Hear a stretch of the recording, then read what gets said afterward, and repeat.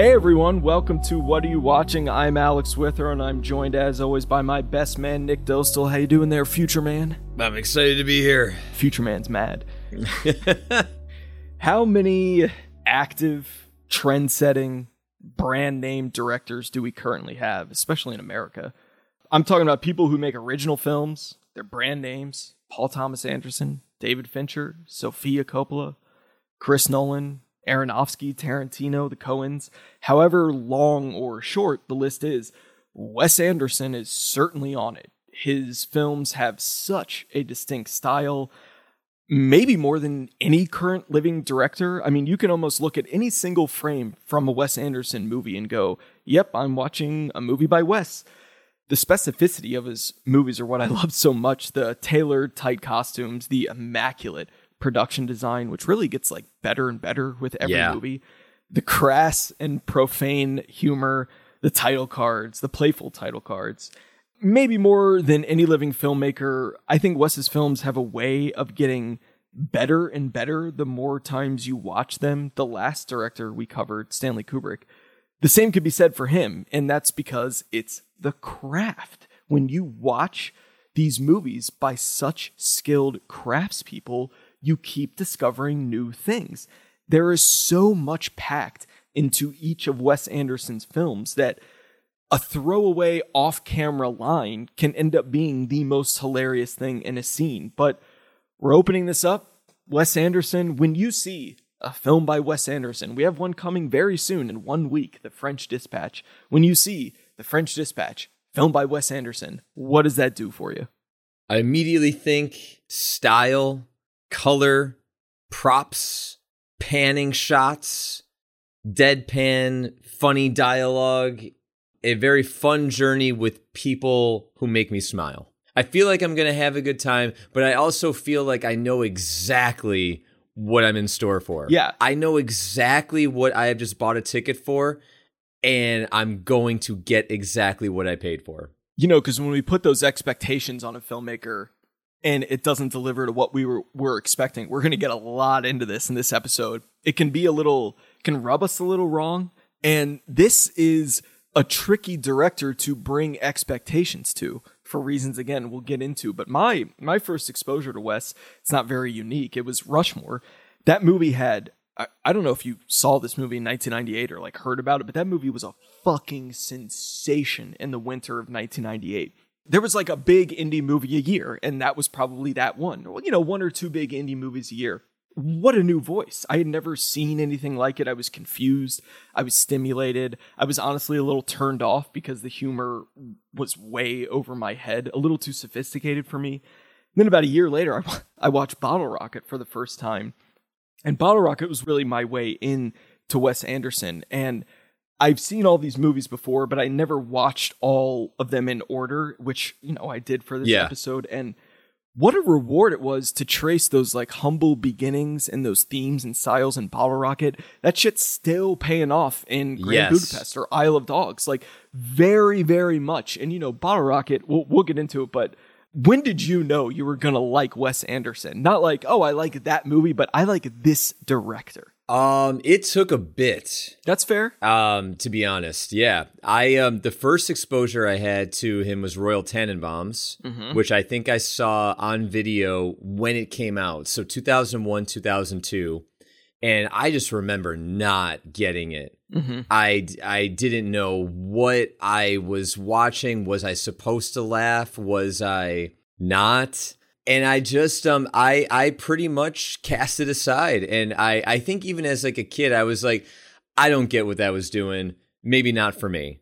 I didn't hate it by any means, but that was my thought of it. Then I saw Rushmore and hated it.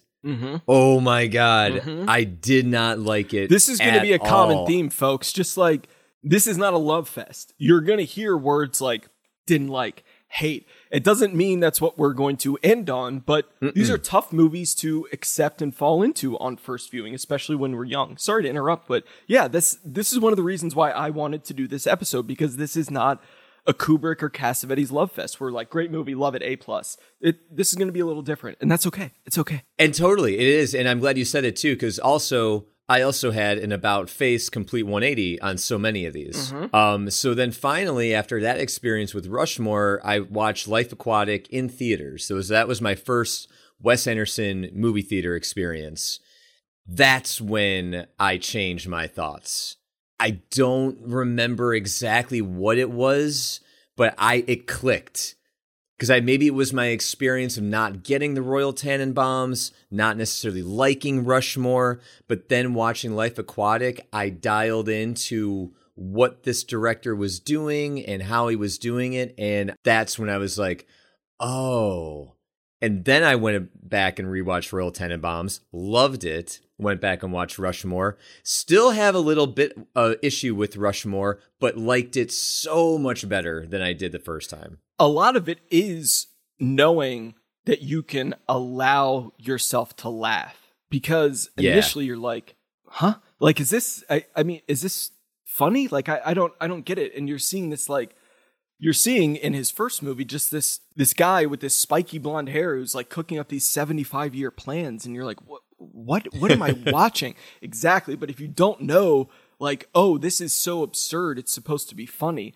Once I think that clicks in for you, you can appreciate the rest of his work. If it never clicks in, and it may not, if you don't find Wes Anderson films funny, you're not going to like his work, because you have to inherently enjoy and appreciate the very unique sense of humor in all of these movies. All of them, even the animated ones. All of them. Yep. And I love you talking about your kind of introduction to Wes, because it's just, we're going to have some really good conversations here. I can already tell. And you ready? Let's just get into it. Let's go, baby. Let's do something different. Go. Let's start with Isle of Dogs and work backwards. Just kidding.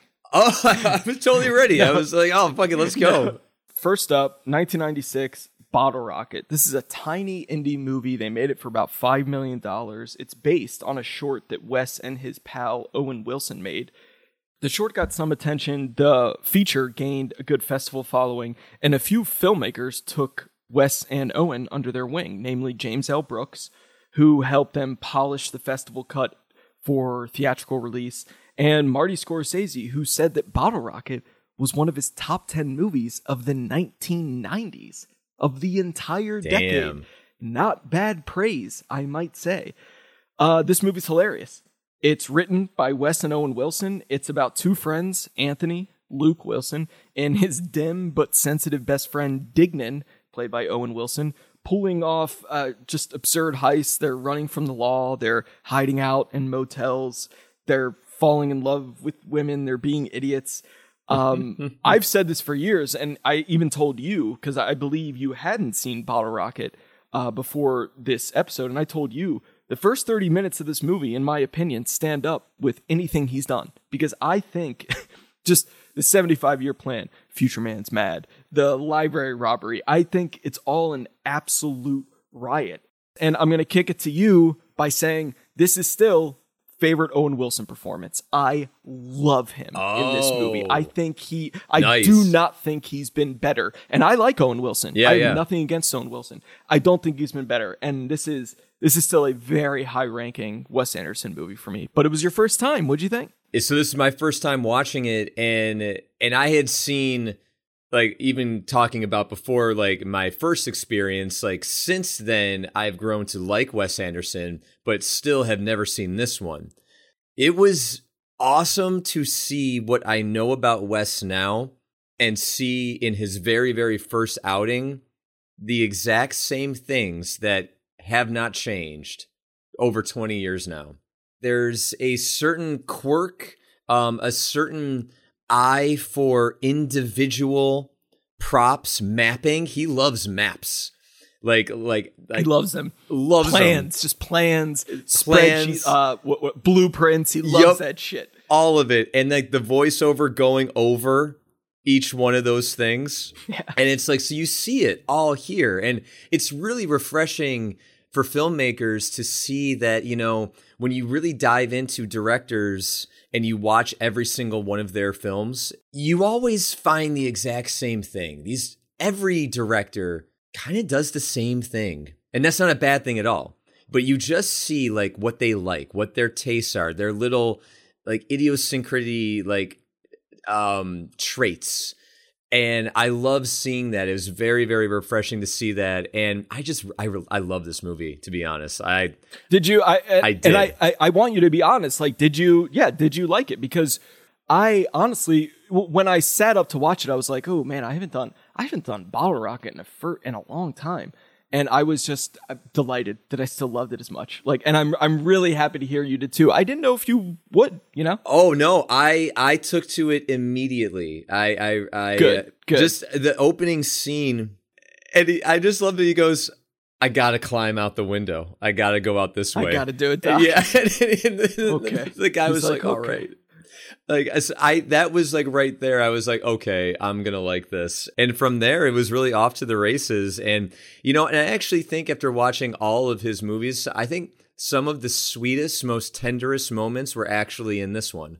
Oh yeah, the whole thing with Anthony and Inez, that whole love relationship is one of the sweetest, most innocent relationships I've seen in any Wes Anderson movie. Wes likes romance. You can tell in his movies. It's very like unique and not necessarily romance we've seen a lot before, but this is really convincing that this guy just like this kind of like aimless guy just falls in love with this maid at a hotel. It's really, really sweet to me. It's really great. And then the third act, you get that great kick of just James Caan coming in, who apparently had an absolute James Caan, like not, traditionally not the easiest guy to work with, a bit mercurial, but apparently he just had a blast doing this. And, it's a $5 million movie. They couldn't have given him too much money, but I think he just leaned into it and was like, all right, let's do it. It's great to watch him. And he's having a lot of fun in this. Like, you can tell it. You can feel it coming off the screen. He's having a blast, like doing the karate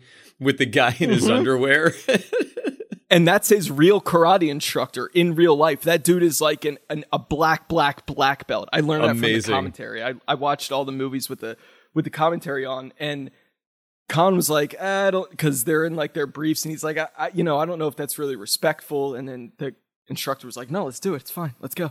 One thing I want to just ask though, is it the greatest filmed heist fuck up? The end one, like the big one at the end. Yeah, it's just, that's what's so funny is because you're watching people who from the beginning have no idea what they're doing. None. But they have these like the amount of time Dignan has spent on planning is probably like as much time as I spent watching movies, and yet he's gotten no better at it. Like nothing. He's not good at it. He doesn't know how to execute something, but yeah, that's what's so funny about it is that this ain't Ocean's 11. This ain't some great heist. These are just idiots who don't really know what they're doing. And that's the joy of it. That's what's so fun to watch. And it's not very easy to make a film about people who fail all the time. Yeah. But they just, welcome to Wes Anderson. It's great. It's well great. said. I love that. It's not easy to make a movie about people who fail. And yet, like, it's true. This is exactly that. So then 2 years later, Wes has to do one of the hardest things in Hollywood, which is make a bigger, worthy follow-up to your indie debut. Today, when a director has a hit for their first movie, they end up directing like $200 million superhero movies next. And that's a tough thing to pull off scale-wise. We'll see how Chloe Zhao, the most recent Best Director winner, does when she releases The Eternals later this year. I'm rooting for her. But Wes's sophomore effort it's this Hollywood indie phenomenon titan of the late 90s. And this movie makes stars out of Wes, Jason Schwartzman. It gives a major career boost to Bill Murray. And Rushmore is now synonymous with the Wes Anderson brand.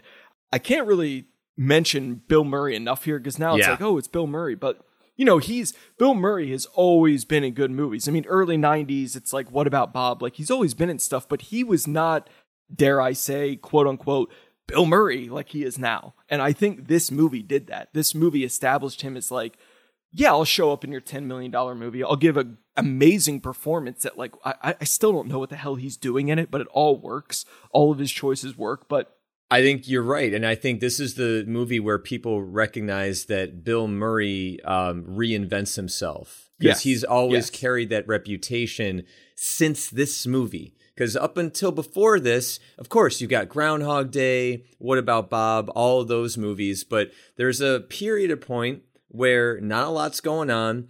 He's still kind of coasting off of his past, which is what happens when you are an actor of his caliber that's made such an impact during an era.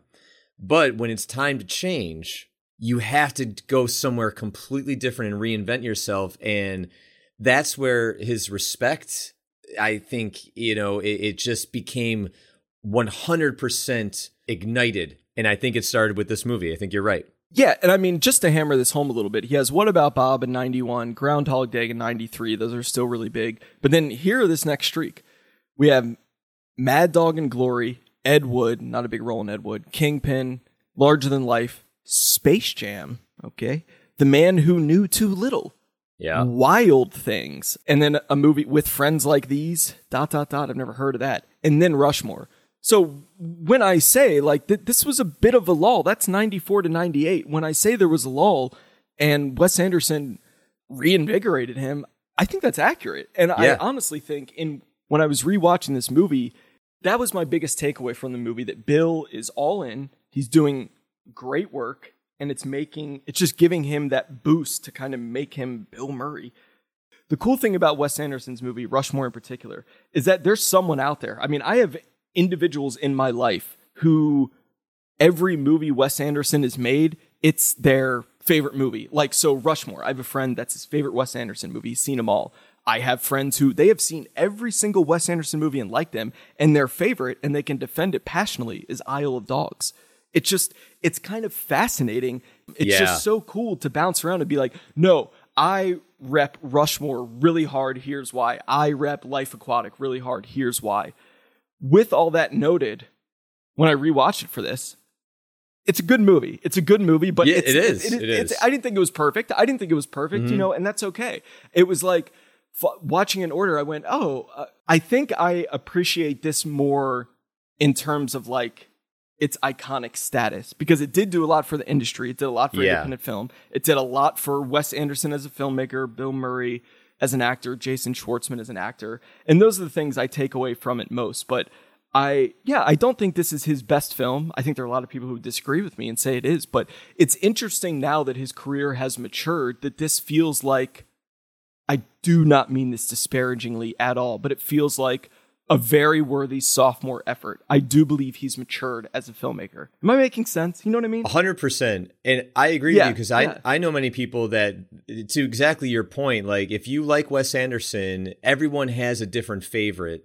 But Rushmore is one that pops up on a lot of people's radar for their favorite Wes Anderson movie. Right. And I completely agree with you. I think in this sophomore effort, his style really comes to the forefront.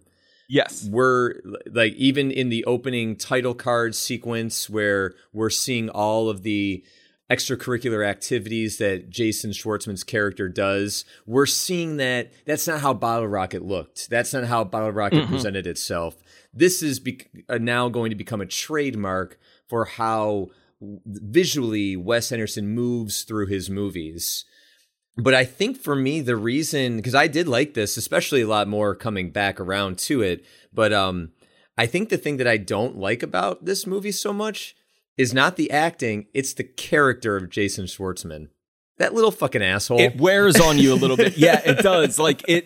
Because Wes Anderson loves like smarmy, asshole, antagonistic, dweeb and it's characters. Great. That's his. Yep. Yes, that's his bread and butter. But it's a little. He just doesn't fucking let up, and you're like, at all. We're not slamming Schwartzman. I don't think it's just the way the characters design. I love him. That's all. Yeah, me too.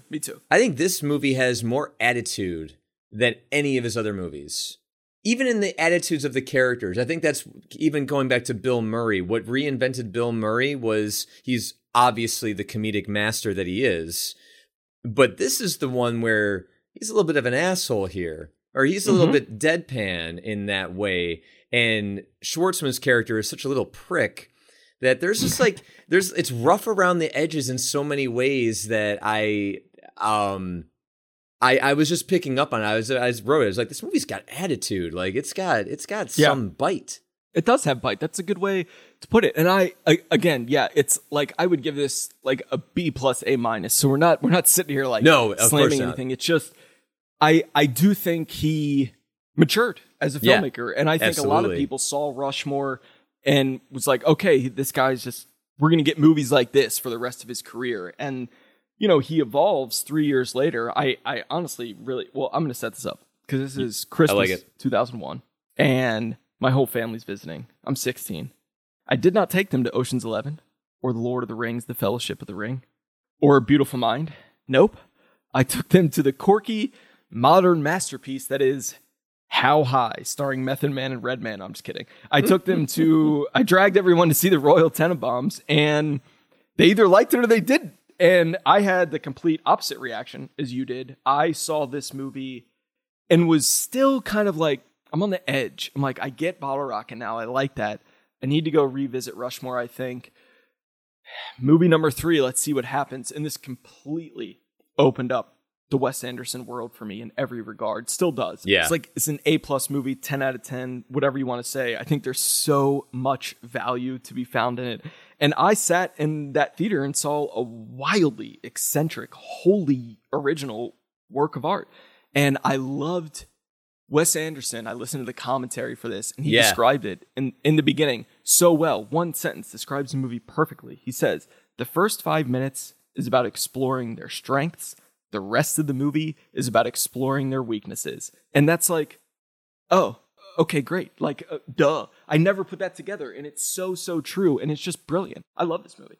Dude, you literally, that was exactly the first thing that I was going to say about this. Are you serious? 100%. Like, I was going to bring up the commentary. Best friend vibes. and I was going to talk about one of the coolest poignant things he said about this, and exactly what you said. Boom.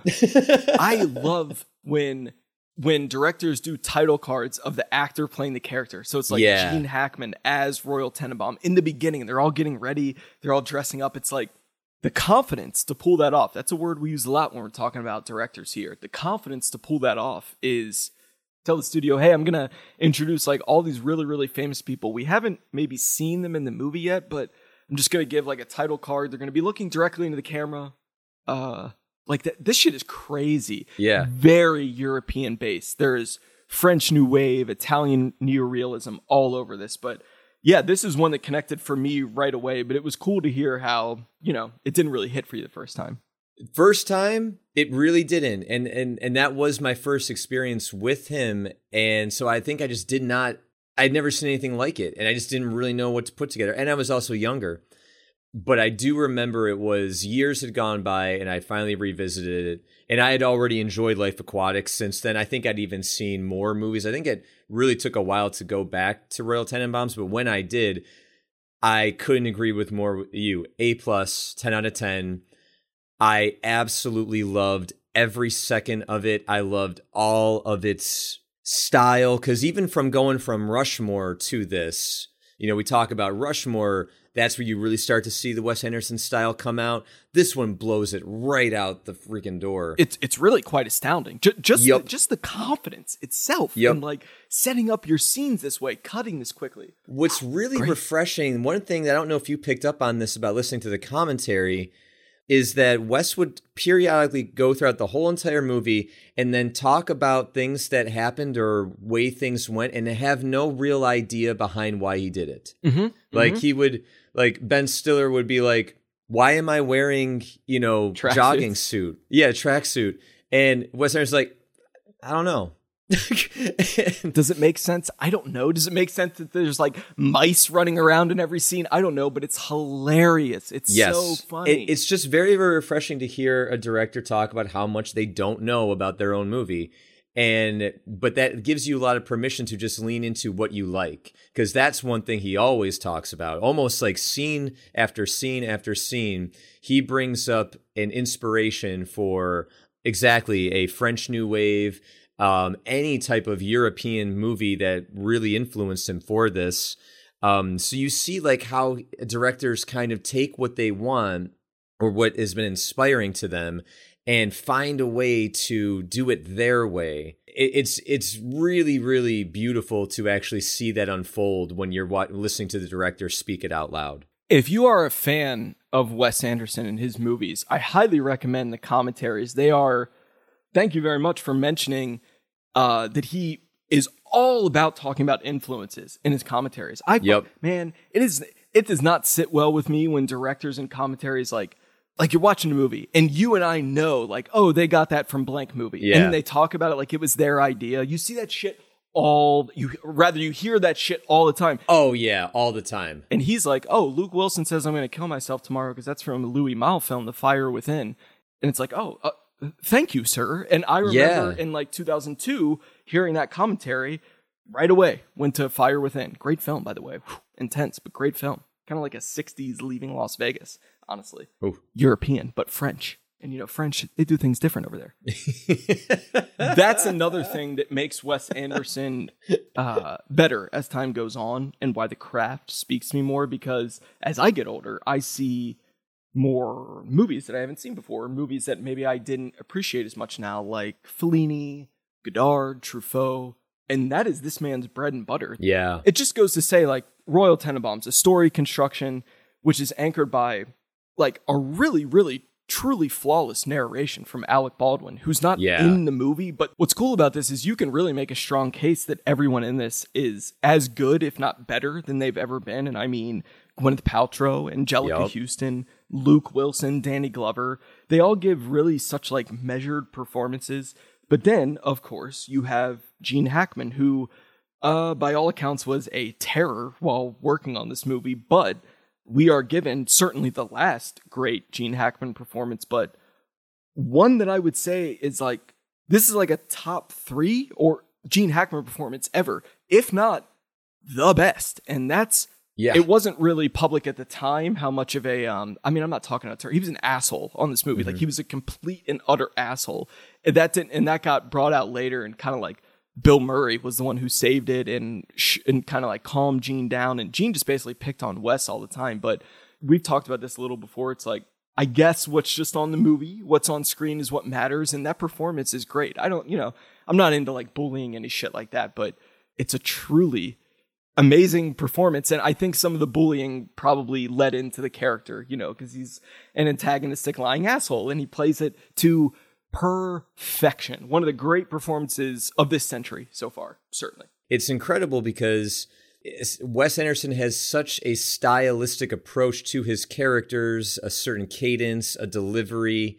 Every actor he works with, it speaks to the talent that Wes Anderson must have as working with actors, because they all hit it. Like, there's never in a Wes Anderson movie a flat performance, or one that doesn't like understand the assignment in that way. That Wes Anderson is very, very specific. And I love that we're talking about this because he has a quote in the commentary where he talks about the difference between great actors and actors who are just trying to, get it right. Mm-hmm. And he's like, the difference is that good actors, they want to be great. They do what they have to be great. And being great does not mean, I hope I did what the director wanted. I hope I did it right. I hope I did it. They're willing to go out and dare to fail. They know that that's what needs to be done in order to be great. They're not afraid to be great. And I think that's very empowering. I think that's a very, very cool way of differentiating and hoping that, like, let's get the best that we can get out of all of this. It's a great performance. And we'll do some very quick Oscar talk with Tenenbaums, because it's the first time Wes Anderson's nominated for an Oscar. I mean, original screenplay, we have Gosford Park wins, Amelie, Memento, Monsters Ball, Royal Tenenbaums. I'm actually giving that to Memento, but I would give it to Royal Tenenbaums over Gosford Park. I think I'd actually give it to Tenenbaums overall. Nice. It's incredibly well written. From the narration to the individual dialogue with everyone. And I think that's the coolest thing, is I think this was the movie for me. The reason why we liked it so much and we're giving it like this A+ 10 out of 10 is because this is the one where I feel like his writing and his style finally really merged. Mm-hmm. Like, this was the culmination. But interesting enough, he's always, until recently, always had writing partners. Yeah. And I find that to be very fascinating, because he wrote this, Rushmore, and Bottle Rocket all with Owen Wilson. Owen Wilson is an Oscar nominee for Best Original Screenplay, folks. Yeah, it's fucking wild. I love it. So now we venture to the part that I was most nervous about for this podcast. And here's why. It was really cool listening to you tee up this movie, but I saw The Life Aquatic in 2004, opening weekend in theaters. I'm a big Wes Anderson fan. Hated it. I hated every single second of it. I almost left. I almost walked out when the pirates stormed the ship. I had no idea what was going on and didn't like it and have maintained that attitude ever since. For example, when we started this, I'm looking at it right now, when we got the idea to do Wes Anderson for podcast, he's made 9 movies, so I did a top 9 list, and I did them in order. Life Aquatic was very low ranked, and I gave it a D+. That's how little I like this movie. I have seen it twice. I saw it in the theater, and I saw it, I did a Wes Anderson post for my blog, a director's post, rewatched it for that, I don't know, like 2012, 13, nope, didn't like it. It's not that I wasn't looking forward to it, but I'm like, man, I'm going to have to think of a way to talk about this movie because we try to keep things light and positive on this podcast. Watch it for this, loved it. Yes! I got out my phone like 4 times to text you. Yes! And I went, nope, save it for the pod. I'm so glad. I don't know where I was in 2004 or 2012. I'm a half hour in and I'm like, everything is going so well that I don't, like, when did this fall out for me originally? And I remembered, it's when those pirates come. That's like halfway through, I'm not going to like it. I'm in stitches the whole time laughing. And I'm waiting. I'm like, yeah. What? When is this going to drop out? And it doesn't. And here's why. This is why. Because the movie didn't change. Obviously, I did. What I've done since 2004 is gotten way more knowledge on European cinema. And the Fellini, the 8.5 in this, that helicopter crash is all over it. I have become a filmmaker since 2004. So I now understand all the technical shit when he's calling out to Vikram, like the f-stop, 5.5, 3.5. It's just, I get all that, the recording stuff. This is Wes Anderson's stoner movie. It's, it's Jackie Brown. It's Inherent Vice. Bill Murray is always kind of managing a steady high. His cadence is very specific here, be cool on this shit, Cubby, as they're getting robbed by pirates. And I totally get what this is doing now. Way all over my head. Because I get all of this stuff now. I mean, I never realized that was fucking Bud Cort as the bank stooge from Harold and Maude. Yeah. I never realized that until this viewing session. So I loved it. It's one of my favorite Wes Anderson movies now. That is the power of a craftsperson. Someone who knows what they're doing. One of the biggest about faces of my entire life. I'm not even kidding. Not kidding. And I even think that's even cooler because of what I'm about to say. So in the beginning, I said this was my intro to liking Wes because I saw it in 2004 in theaters and it all clicked. I loved every second of it. Then I saw it one other time in between then and now, because I did rewatch it for this, but somewhere in between there I watched it again, and I didn't like it. I had the thought that I was like, man, I thought I really liked this movie, but I'm watching it now, and I'm like, I am not feeling it. I put it on for this, really went right back to falling in love with it from the second, but I think I had... as a filmmaker and seeing everything I've seen and seeing all these influences and all of that helped. But 100%, this movie is anchored by Bill Murray's performance. His emotional life is what drives everything. It's what drives the crew. It's what drives everyone around him. He's such an asshole and he's so bitter. It's actually really sad. I think that's why I didn't like it the second time, because I was like, this is just a sad fucking guy. Yeah. But this time, I don't know why, but I just connected with his melancholy. So he's in the gala and he's like, how are you? He goes, I'm right at the edge. I'm teetering. I'm right there. And you're like, okay, dude.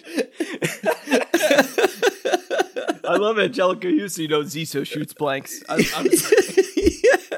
Oh, and it'll be very, very interesting for all you mad movie buffs that are listening to tell us what you actually think of this one, because I think this is the one where it does seem to have a love or hate status to it in terms of how people view it. Because even when you and I are talking about this, like whatever I connected with in 2004 when I saw it that I loved, I reconnected with, and whatever in between there I did not feel strongly about it all. But again, that is true to the craftsmanship, because that just means that you connect so well to it that something's right, or you're so off the mark with what's going on that the movie's just not for you. Yeah. Maybe at that time. I could not believe it watching it. I felt like I was watching a new movie. I'm like, I remember these scenes. I've seen this. Why? It hit for me in every way. It's really going back and revisiting. Like, if you love a Wes Anderson movie but don't like one of his, go back and watch that one you don't like. Because you don't like. Because there's probably something there that you didn't realize before. You mentioned co-writers. That one was co-written by Noah Baumbach. I think that's important to remember, who's obviously gone on to have a great career. Next up is one that I have never had any issue with from the first time I saw it opening weekend in 2007 to when I rewatched it 2 days ago.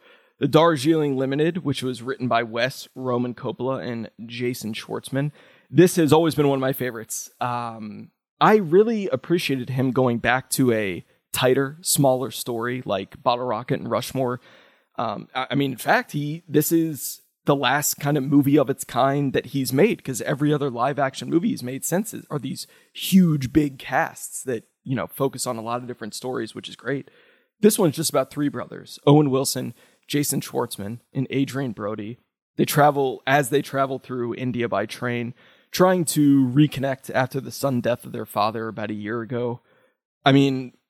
Where I begin here is that these three, while they don't necessarily look like brothers, their chemistry is outrageous, and they are so good in such a actual literal confined space. These weren't sets. They filmed on a train, so they are cramped in there, and they're so in sync. And in terms of like film chemistry, this is probably my favorite Wes. I think these three vibe on such a way that is so believable that I get it. And I've always loved Darjeeling Limited. I know you like this one a lot too. This is my favorite Wes Anderson movie. Oh, well, nice. I didn't know that. That's great. I have seen this movie many times, and I have not had like the experience we've been talking about earlier with Life Aquatic, or maybe some experiences I've had later with some of his movies. But Darjeeling, I have seen at least 8 times. And I fall in love with it every single time. But I have something that I think is very crucial, in my opinion, vital to this movie. And I know we are going to talk about it, but I want to, if it's all right, if I may, have the floor with Hotel Chevalier. Yeah, this was a prompt, a discussion point. So get into it. So in 2007, when this movie was released in theaters, Wes included it as part of the whole entire thing, but separately as a short. So you're going to watch a short film followed by the feature film. And the short film is all about the character in Darjeeling, Jason Schwartzman's character of Jack, held up in a hotel room. He's brokenhearted because he's got a very complicated relationship with this woman, played by Natalie Portman. And the short is just beautiful. And then I watched the movie, and I loved it, loved everything about it. Fast forward like a year later, I'm on a plane, and I'm looking at my movie choices, and Darjeeling's on. I'm like, oh, I'll watch Darjeeling. They did not include the Hotel Chevalier short. And I'm watching the movie, and all I can think of, I go, something's missing here. This movie feels a little without.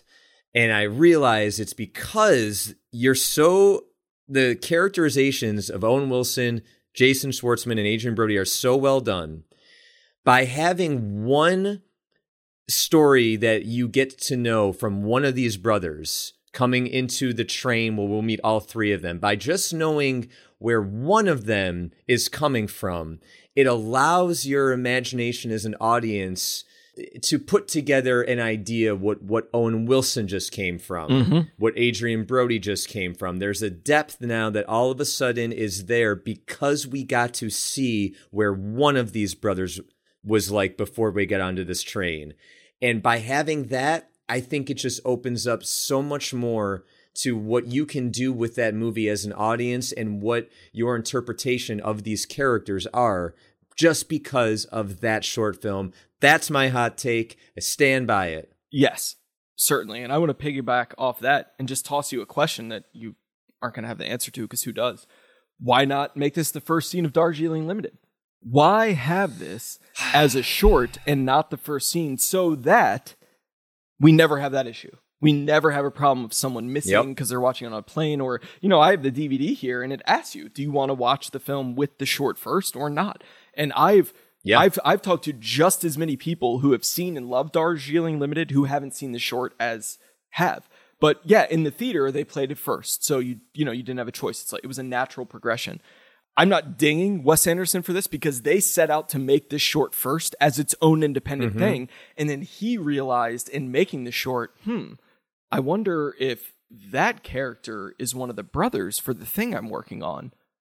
So as people who have made short films, I very much respect that, having your short breathe into a feature. But for distribution purposes, it's very interesting to me that they didn't, package it together, or that's not the first scene of the movie. And I love Darjeeling Limited. I love how it begins with the crazy excitement of Bill Murray, where he's going, is he going to make it? Then Brody just runs up right next to him. That double take he gives Murray, like, what?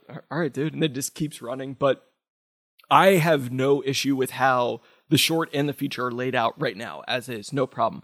But I'm also a maniac who's going to watch the short no matter what.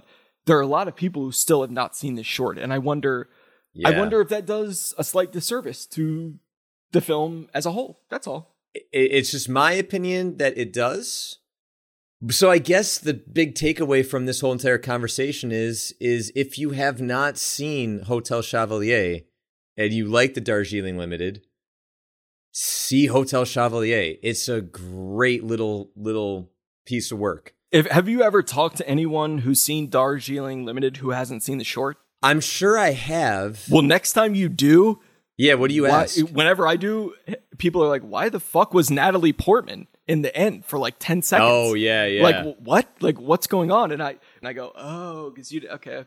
You got to go back. Yep. You got to go back. But, I mean, God, we're just talking about the short. We haven't even gotten, like, Schwartzman's maturity from Rushmore to this is... in 9 years, that's insane. Like, he's such a much more mature actor, really pulling off that look, by the way, like the long hair, the mustache. I love the way he looks in this. Love it. This is my favorite Wes Anderson soundtrack, no question. I listen to this thing still all the time. I brush my teeth to it. Okay, well, that's a little personal.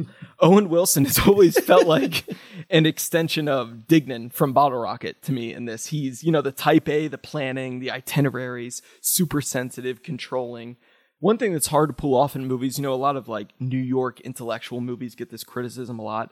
Limitless wealth, characters where money is not an issue, where they can literally just like tear up plane tickets on a runway or literally toss out like Louis Vuitton luggage. That's a hard thing to pull off because very few of us have limitless wealth, but it's just so enjoyable to watch them. Like, it's just not a factor. Like, all the stuff they're passing around is so expensive, but I just love watching these rich idiots do dumb stuff. And my final thing is, if we're going to get into Wes Anderson, like set pieces, I mentioned the opening of Royal Tenenbaums, which I think is great, all that introduction.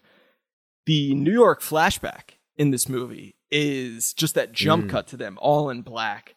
If you would have said, I'll give you $100, tell me the total running time of that flashback, would have told you 20 minutes. It's 6. It's 6 minutes. Yeah. It is incredible. Just like the futility of getting the car out when you know it's not going to work and doing it. That's like it's like a grief-stricken masculine thing. Like, I have a task. I'm going to do it. The task is illogical. Don't care. The task won't work. Don't care. I'm doing it. And there's something about that scene. That's my favorite scene in the movie. I love that so much. Yeah. And it's such like a bold choice. Like, boom, we're going to jump back. And then, boom, we're right back in India. I don't know if Adrian Brody will ever give a better performance than he did in The Pianist. That's fair. That's like a Oscar-winning, career-defining work. Wes Anderson knows how to use him better than any other director right now. He really knows what to do. He captures his energy so well. Brody, to me in this movie, is hilarious, kind of steals the show, but I can't help. I get like a shiver or a shake of complete and utter horror when that camera, boom, punches in on him and he just goes, he's dead. He's dead.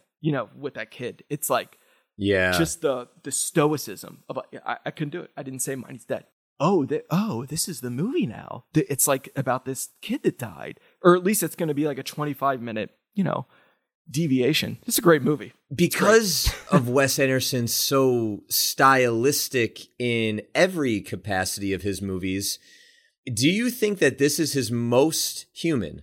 Like his most kind of grounded in the characters are stylized in their way, but they're also they get very personal with each other in ways that I feel like some Wes Anderson movies don't necessarily get to. There's a certain depth.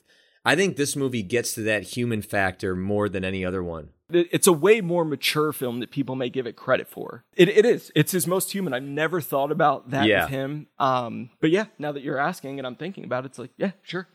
2 years later, we're going to completely switch gears. He's jumping studios. He's moving to 20th Century Fox for the first time.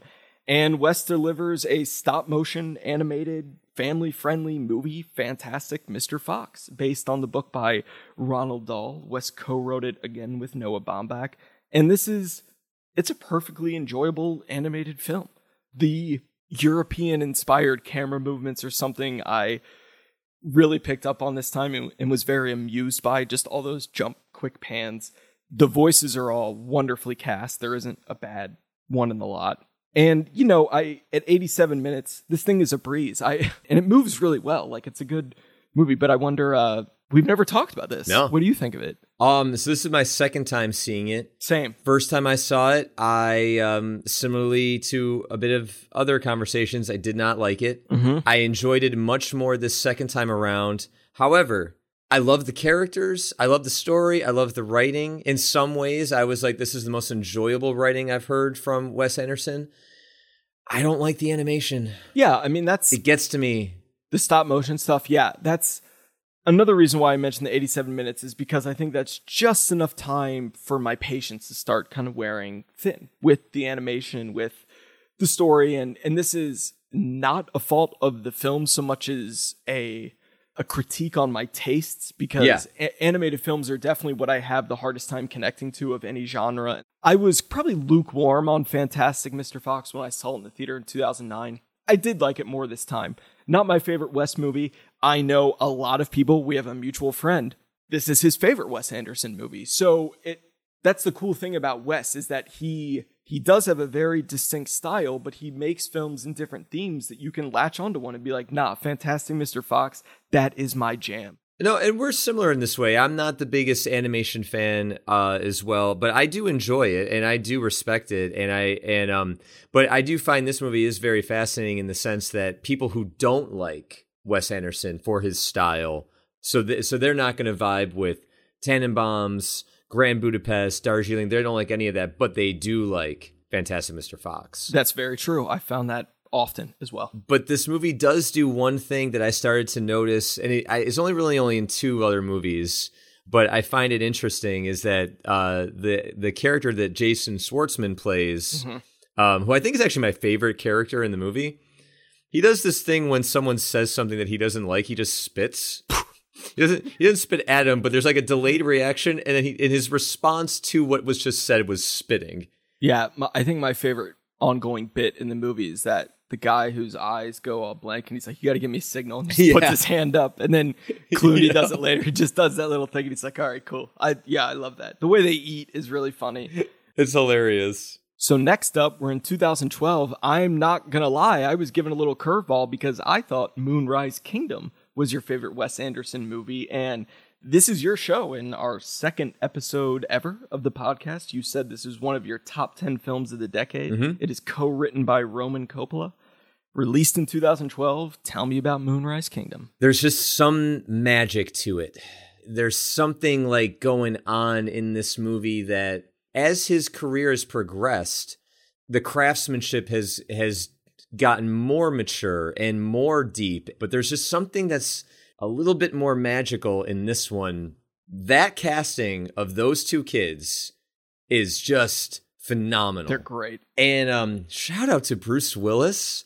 I think that might be my favorite Bruce Willis performance. Well, yeah, when was the last time he was this good? I had a note, and I looked it up, and it was Ocean's 12, when he plays himself for like 4 minutes. Yeah. That was the last time he was this good. He brings a sensitivity to this performance that he very rarely allows himself to go. And I like him in The Sixth Sense and Unbreakable. I always thought Shyamalan knew how to use him very well in that, but we're not talking about like a very vulnerable guy. And I think he's really just magnetic in this. Yeah. I have to imagine that he just had a ball making this. If he didn't, then he deserves an Oscar nomination for this, because he seems like he's my favorite part of the movie, unquestionably. And I kind of hijacked what you were saying, so keep going. There's just a sadness to him that is talked about by other characters, which is always like a clue in, like, when you're reading a script as an actor, like, pay attention to what other characters say about you. Mm-hmm.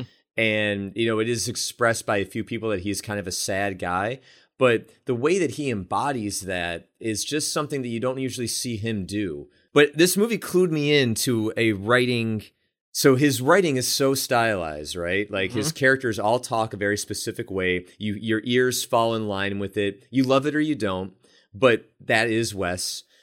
But the humor comes when that style drops and a certain reality to the situation is said by a character. And including Edward Norton in this movie has a bit where, because he's always talking in a stylized manner. He's like the scout leader, very like Jiminy Crickets, you know, very, very specific. But in a moment where he's very concerned about what's happened to one of his missing scouts, he's talking in that way. And he goes, I just hope he doesn't like fall off a cliff or drown some goddamn fucking lake or something.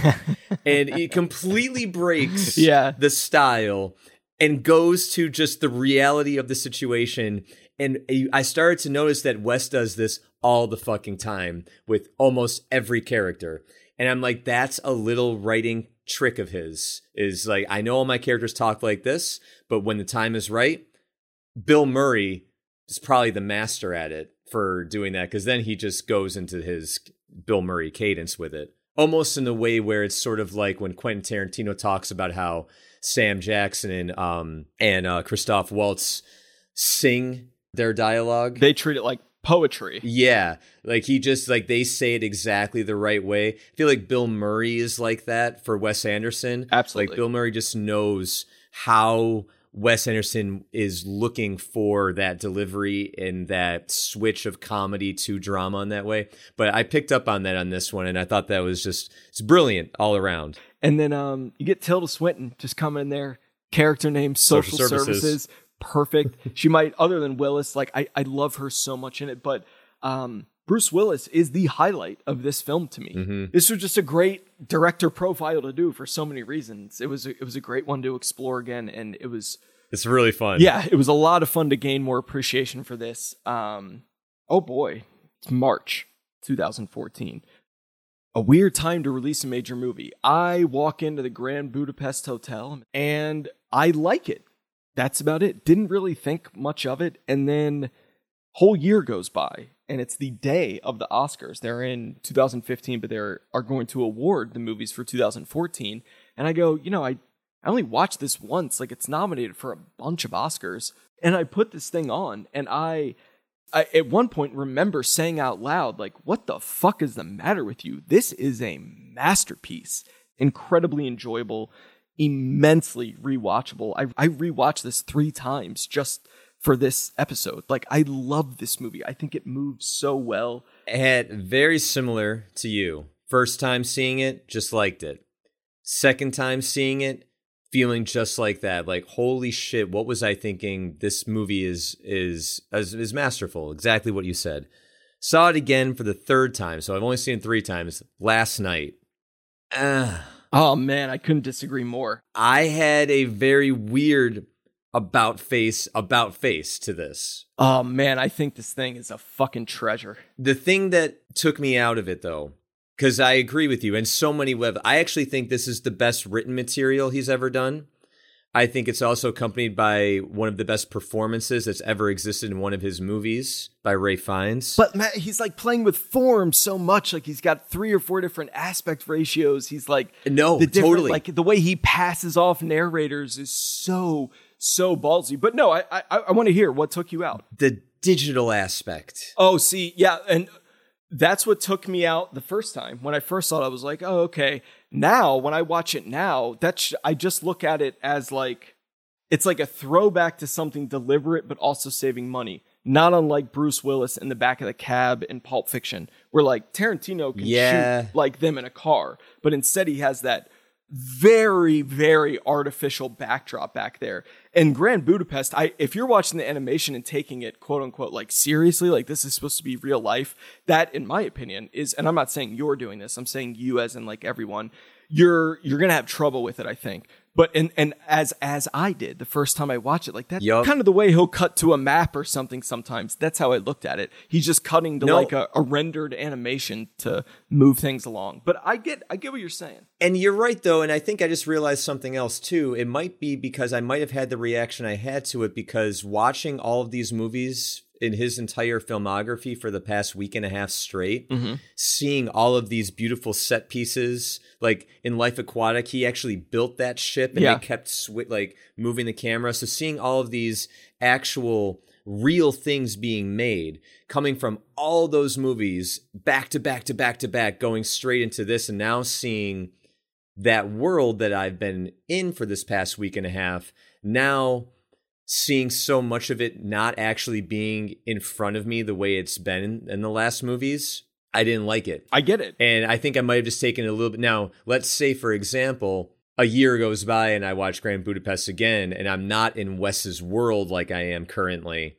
I may have a very different reaction all of a sudden. I might forgive it and kind of feel the same way. Like, and we are being told a story. We are being kind of given this like fantastical type of, recounting of this tale. But when I was in the like these kitchens or like the jail cells, I'm like, man, that's not the actual background, is it? Like, that's not, those things aren't actually there like they usually are in Wes's movies. It just bothered me the whole entire time. Yeah, I mean, but it did not take away from everything else that you're talking about, because I agree wholeheartedly with those things. Steve Zissou is $50 million budget, and they have all the stuff, the practical stuff you're talking about. Grand Budapest Hotel is several years later, 10 years later, and it's $25 million. So it's half the cost with an amazing cast. Life Aquatic has a great cast, but Grand Budapest Hotel, like all those actors measured up, are great. Yep. So you can't get all those people in it if you're shooting in practical locations everywhere. So that I'm just standing on getting to the defense of the movie a little bit. But no, totally. The reason why I have so many like stock arguments for this is because you're saying exactly what I thought about it the first time I saw it. That I'm like, this animation is kind of like choppy and and I don't really get it. But I do wonder this about the French Dispatch too. If he is going to move away from this kind of like Darjeeling Limited, one of the things that makes that movie so cool is that they are there. They are on the train. They are in India. There are no special effects, or if there are very few special effects. Whereas Grand Budapest is building the world in a computer, largely. But I think everything he's been trying to say in his whole career really culminated in this. The style of it. I mean, we've been touching on nominations, but we breezed over Moonrise Kingdom, which was nominated for original screenplay. Lost of Django Unchained, but like no Wes Anderson movie had been taken very seriously by the Academy. Yeah. And this thing wins Oscars. It's nominated for him, and it takes production design, costume design. It wins 4, and it's nominated for a bunch of major other ones, which I have a theory that I think Wes Anderson operates best in the R-rated domain, because when his characters just throw out a random F-bomb that you didn't expect, and Ray Fiennes, he's the best to do that. This is, I don't know, this could be my favorite performance in a Wes Anderson movie. The fact that he wasn't nominated for Best Actor is embarrassing, especially when we consider who won that year, which is just like one of the biggest Oscar travesties ever. Oh my God. But when I rewatched this movie the second time, the thing that made me, spoiler alert, skip ahead a couple seconds if you haven't seen Grand Budapest, it's this whole fight of like, just be polite. All you have to, Ray Fiennes, just be polite, and people, don't be rude. People speak to you. He can talk his way out of any situation, and they just fucking kill him off camera. He just dies. And that is such a coldly pessimistic Wes Anderson thing to do, because he does that sometimes. It's like, oh, the beloved dog and all of Royal Tenenbaums, bump, run over, last scene. It's like he will do that to you and kind of be like, there's just a coldness to that is then left on F. Murray Abraham's shoulders. They pass it back to him. And just, and he's talking about Agatha, and you feel the weight of all that. And I don't even think I caught that he died the first time I saw it. I think I missed it. And the second time I was like, oh, wow, it's actually kind of fucking hilarious that like he went all this way and then boop, he's gone. They killed him. What I found fascinating about what you're talking about was last night watching it, the stakes for everything that goes on in that movie. And I might be wrong, but to me, it never felt higher or more dangerous than the first scene where him and the lobby boy are in the train cab and they get asked for their papers. And they put him up against the wall. The fear that Ralph Fiennes has, like, don't touch my lobby boy. Yeah. Like, they are having, like, that great back-to-back shot where they're looking at each other, bloody noses, but fear in their eyes until Edward Norton comes in and calms the situation. For the rest of that movie, the stakes never, ever get that high, stylistically or emotionally. And, maybe stylistically they get higher, but emotionally they don't. So then to come back that's actually how his character dies. Is same thing. Exactly. They're in the cab. And he's rich now. He's like a rich, notable guy. Yeah. I was like, that's a really cool way to bring that all back. Yep. But you also said something that clued me in. And I can't be sure because I wasn't keeping count in the first two. But Wes Anderson kills an animal in every single movie. Does he? Oh man, it's tough. Yeah, or you may not kill them. Something bad happens to an animal, like Life Aquatic. They don't kill the dog, but they leave him on the island. Like, wait, we got to go back for Cody, and then they show the three-legged dog running. Cat in Grand Budapest. Yeah. What about Moonrise? Yep. Wait, there's something in Moonrise. Moonrise, the Snoopy. The Snoopy, yes. During the fight, they kill Snoopy. Darjeeling the snake. Well, the snake lives, but you think it's snake? in trouble. Okay, let's say Rushmore. Yeah, exactly. Rushmore, Bottle I Rocket. can't remember if there was something in Rushmore or Bottle Rocket. Those are two I can't know for sure. You know what? Wes Anderson to me is canceled because I don't like endangered animals, so I quit. Podcast done. I don't like the cat. I didn't like the cat thing. This boom when they show the cat splattered down. I'm like, oh man. Yeah, and I was just sort of like, something bad happens to an animal in every single Wes movie. We have one left. That's hilarious. 4 years later, which is oddly the biggest gap in Wes Anderson's career since he started making movies. But 4 years later, we get another stop motion animated film, Isle of Dogs. Wow, I had seen this once in the theater and it just didn't do it for me. I was like, wow, okay, that was good. I will always appreciate, like, the sushi prep scene is very fun. All the angles are really cool. Some of the voices are cool. And then I put it on last night for this podcast, and this was the only time I've texted you in all of the Wes Anderson research, and I just said, yeah, this movie is so fucking dense. Like, for an animated movie, like, there is so much going on, and there's so much to follow, and they're, those title cards that are like on screen for a millisecond. What? And they're so small, and these stop motion animated movies must be incredibly difficult and time consuming to make. Just the very nature of how you do them. And when I put it together, this was a 4-year gap. And then I was like, okay, we have French Dispatch coming out in a week. And then he has another movie that he's filming right now with Tom Hanks, Margot Robbie. I don't believe that's going to be animation, but I wonder if this will be his career. Every 3 or 4 movies we'll get another stop motion animation. And if that's the case, then, do your thing, Wes Anderson, all good. But they're the ones I latch onto. They're the ones I have the hardest time latching onto. And this is, it's kind of a shame because we're getting near the end of the podcast and we're at the top of the current filmography. But this is my least favorite Wes. I mean, it's okay. It's okay to say, but it doesn't do much for me, if I'm being honest. You have literally summed up my exact feelings. All right. Well, that's what I'm here for. Yeah, I could not have said it anything better. I like even down to the sushi bit. Like, I think that was like my favorite little piece of the movie. Really cool. Yeah. Yep. I did like the scene a lot with Scarlett's character when we first meet her, Nutmeg, and Bryan Cranston's, like, they're looking up at each other. Like, I just love the darkness and the way that, like, her lighting was framed, and just the way that they were having a conversation, just writing wise. Like, I heard basically like you're basically like a floozy. Yeah. and then he like backtracks. Forget what I said. I liked that scene a lot.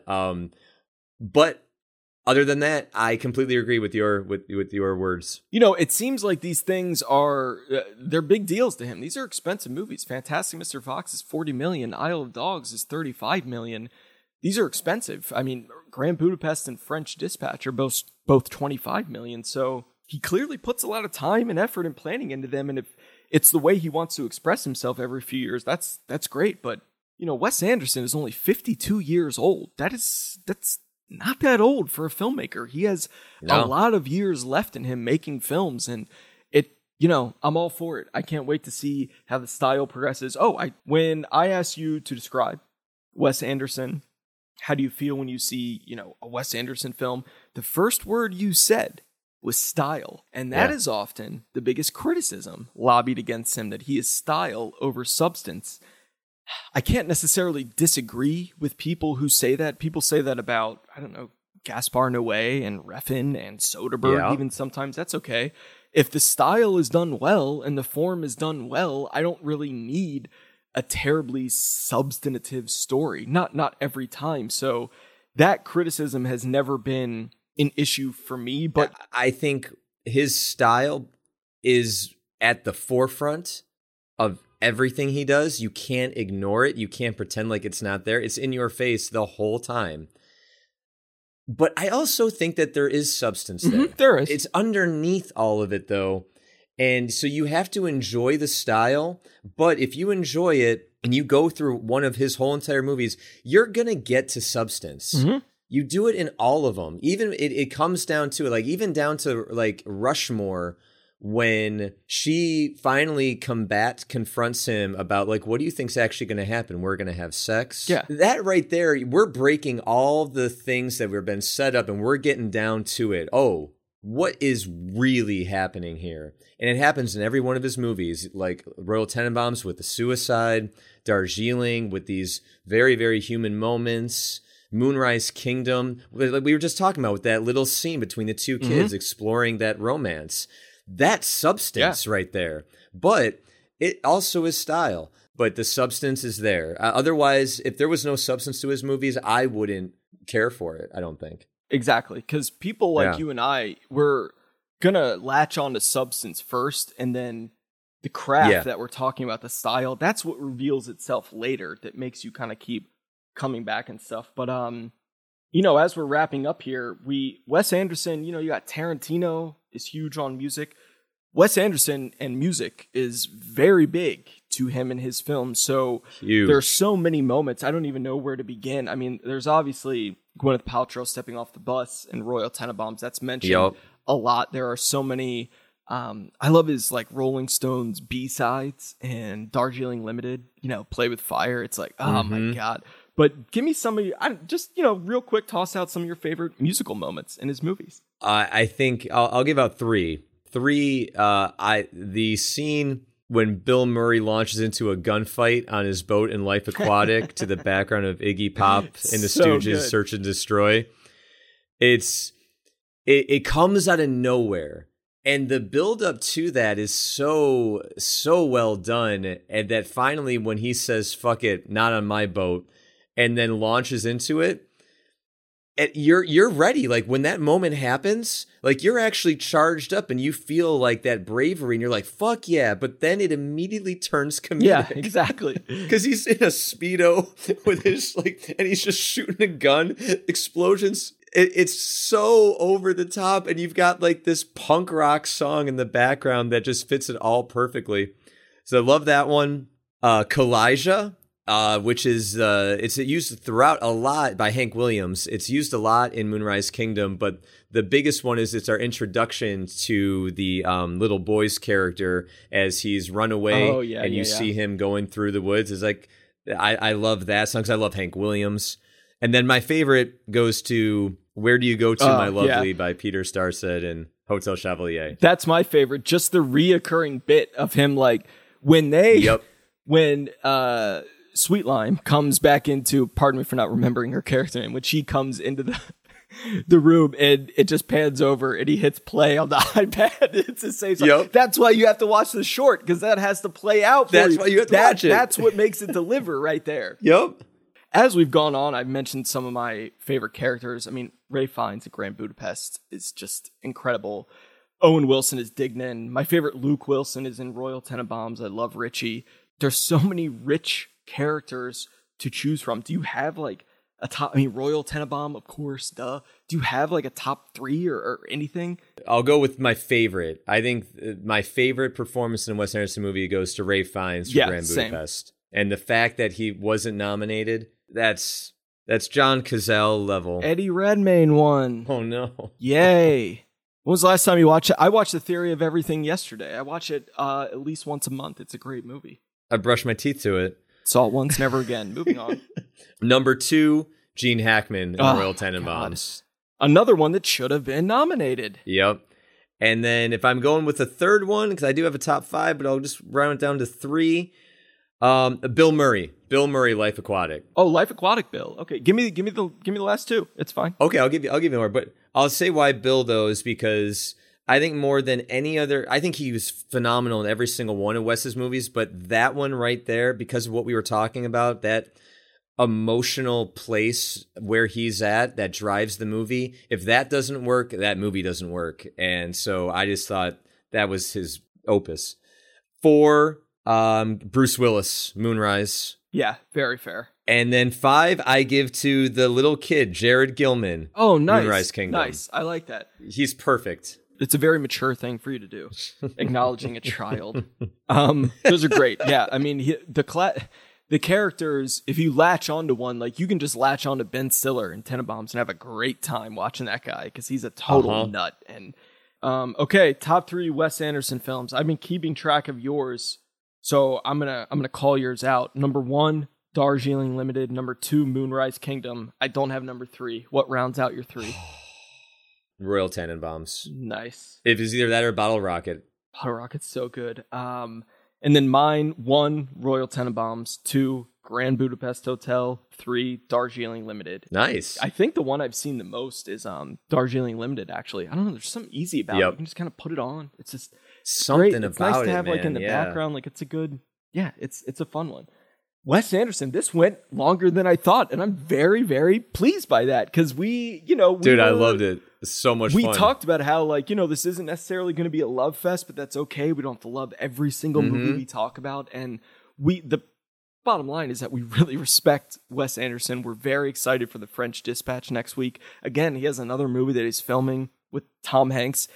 I think Hanks could fit really, really well into the Wes Anderson world. I think so too. Especially if it's R and because Hanks doesn't curse a lot. You give Hanks a few like curse words scattered here and there. I don't know. It could play really, really well. And Hanks can be goofy. He can do anything. I think so too. It's very, very exciting to see what he does with this. Absolutely. All right. So we'll move on to what are you watching as we round up here. I went first last time. Why don't you kick it? I wanted to think about a movie because you're talking about how there's so many movies that he references to his inspirations. Yeah. But in every one of his movies, there's always one movie that I come back to that I just cannot help but feel that this must be one of his all-time favorites. I have no clue. Maybe it is, maybe it isn't. But I get very, very strong Harold and Maude vibes from Wes Anderson. Oh, so nice. I am going to recommend Harold and Maude for my What Are You Watching recommendation. It's a perfect movie. It's so good. It's something that talk about magic. There's something unbelievably special about this movie. I don't want to say anything about it, but I mean, including from down to the music, the soundtrack sounds like songs that Wes Anderson would put in his movies. That certain type of taboo, but also style. Like there's something that I think just rounds out Wes in that movie. It has to be. Well, I know that he is a huge fan of Hal Ashby. I don't know if I've ever heard him reference Harold and Maude specifically, but if you cast Bud Cort in your movie, you have to be a fan of Harold and Maude. Yeah, like you exactly. So that's a great pick and one that he has to love. And you've mentioned that one. I remember that's your mom's favorite movie, right? It is. Yeah, that's her favorite the movie. Best thing. And so you mentioned that one on the pod before, and I'm going to talk about one that I've mentioned too, kind of in passing. Also went with a movie that inspires Wes Anderson. This was actually featured in his top 10 Criterion films of all time. Ooh. And I'm going with The Exterminating Angel by Louis Buñuel, 1962. Ooh. And you know this movie, and here's why. In Midnight in Paris, Owen Wilson approaches Louis Buñuel, and he says, "You should make a movie where everyone is trapped in a room and they can't leave." Louis Buñuel's like, why? Like, huh? Why? That's this movie. Oh my God. That is the awesome. movie. There's a bunch of like hoity-toity people who come over for a dinner party in a really nice place, and the dinner party's done and they can't leave the room. What do you mean, Alex? I mean, they walk up to the door, the threshold to leave, and there's just something. It's not like they're fighting to get through it. Like they're not trying to rip it down. They just can't. This is French New Wave stuff. It's very, very odd, peculiar. Louis Buñuel is one of the great absurdists. Belle de jour, the discreet charm of the bourgeoisie, the obscure object of desire. I love him so much. And yeah, if you watch a few Louis Buñuel movies, you're going to definitely see the Wes Anderson influence. But you would love this movie. I don't know if it's available on Criterion right now, the app. It is. It always is, actually. But you would... Yeah, it has to be if it's Criterion, yeah. Very absurdist and just a lot of fun. That was just a lot of fun to go into his work. That was so much fun. Especially not necessarily... Like, I love all of Kubrick's movies. I love all of Cassavetes' independent movies, not necessarily his studio movies. But, you know, some of Wes's don't necessarily hit like, whoa, so hard for me. But in, 6 days, we get to see a new Wes Anderson movie, and I'll be first in line. And that will probably be the case for the rest of his career. And that I guess basically I just can't wait to see what he continues to do. Again, if you explore, we talked about a lot of about face situations for both of us. And if anyone else listening to this, hit us at WAYW_podcast on Twitter. Because if you've had an about face at any point with a Wes Anderson movie, we want to hear about it. And I want to hear you defend the Grand Budapest Hotel to your dying day, to shame Nick. I liked it. As always, thanks everyone for listening and happy watching. I'm just messing with you.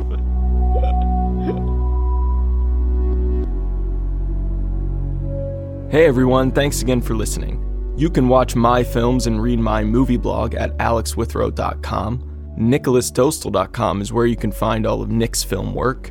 If you have any questions or comments, please email us at whatareyouwatchingpodcast@gmail.com. And of course, you can find us on Twitter at WAYW_podcast. Next time, we're going to discuss the scariest movies we've ever seen. This is going to be great because it's Halloween coming up and Nick is afraid of everything. Stay tuned.